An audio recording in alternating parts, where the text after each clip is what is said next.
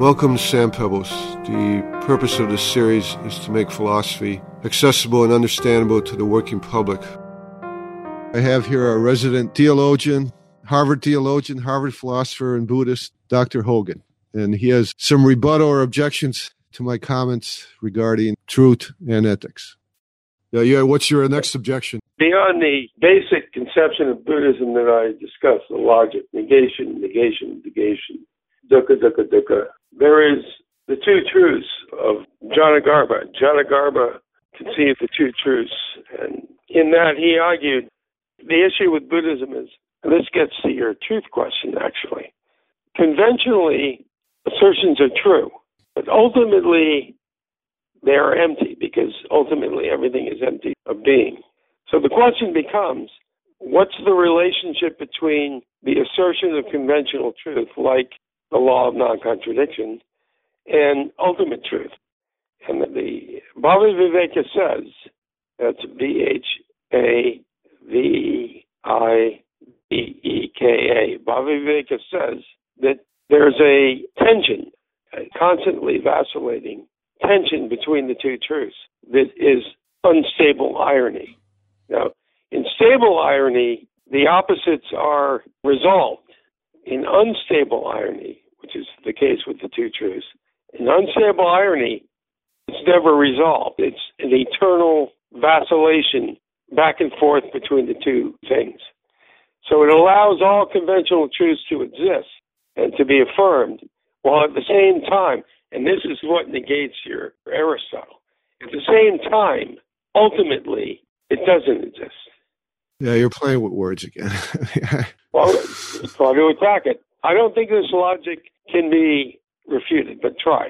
Well, that's not logic. I mean, once you reject principles of identity, non-contradiction, the excluded middle, you no longer have logic. Anything goes.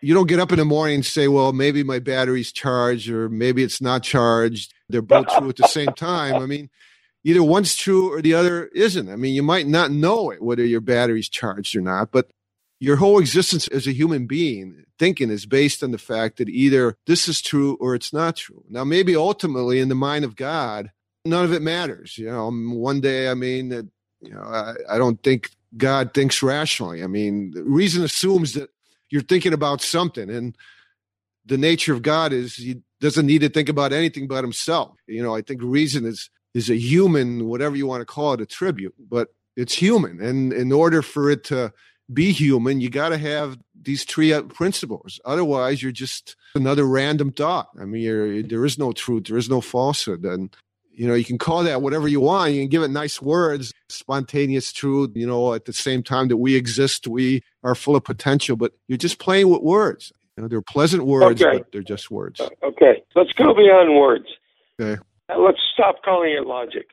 I think the point of the reasoning, the point of the insight is soteriological. That's a philosophical term that means that the purpose is to animate your moral action. Okay? Soteriological, S-O-T-I-E-R-O-logy. The point of the Buddhist reasoning is to make you realize that you should not be attached to objects, your tables or anything, or people. You should not be attached to anything specific, but you should act in such a way that your action will have meaning beyond it. It's altruism. It's Jesus' ethic. The Gospel of John begins with in the beginning was the Logos, and the Logos was God. No, that's theology. We're getting ahead. I'm going to Jesus' parables. In the parables, and Jesus was unique. He was a great rabbi, and there were many parables at the time that he lived, but his parables were completely unique.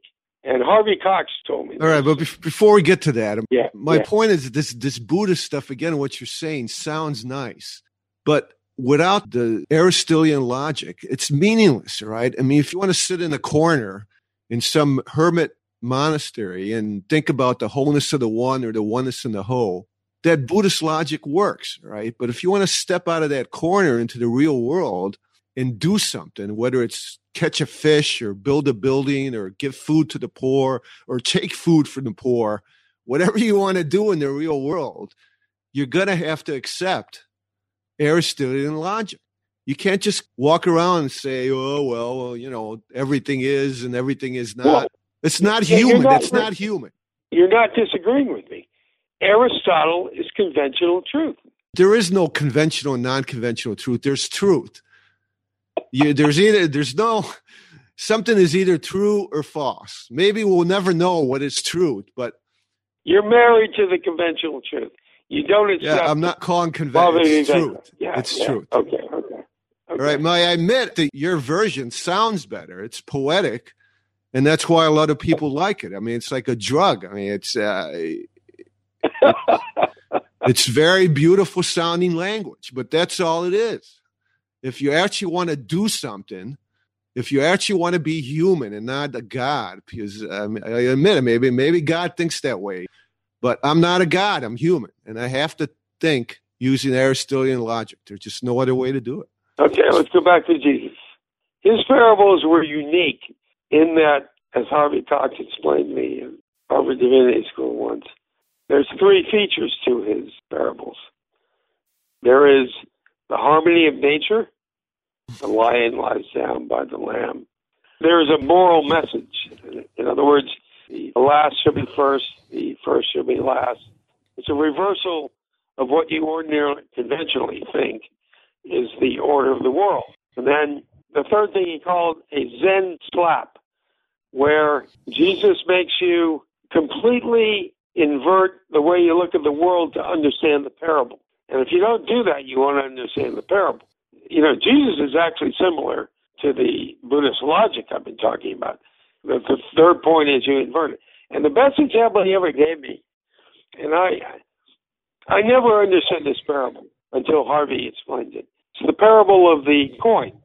Jesus is confronted, as he often was, by challengers who wanted to expose him as illogical. Let's use that word.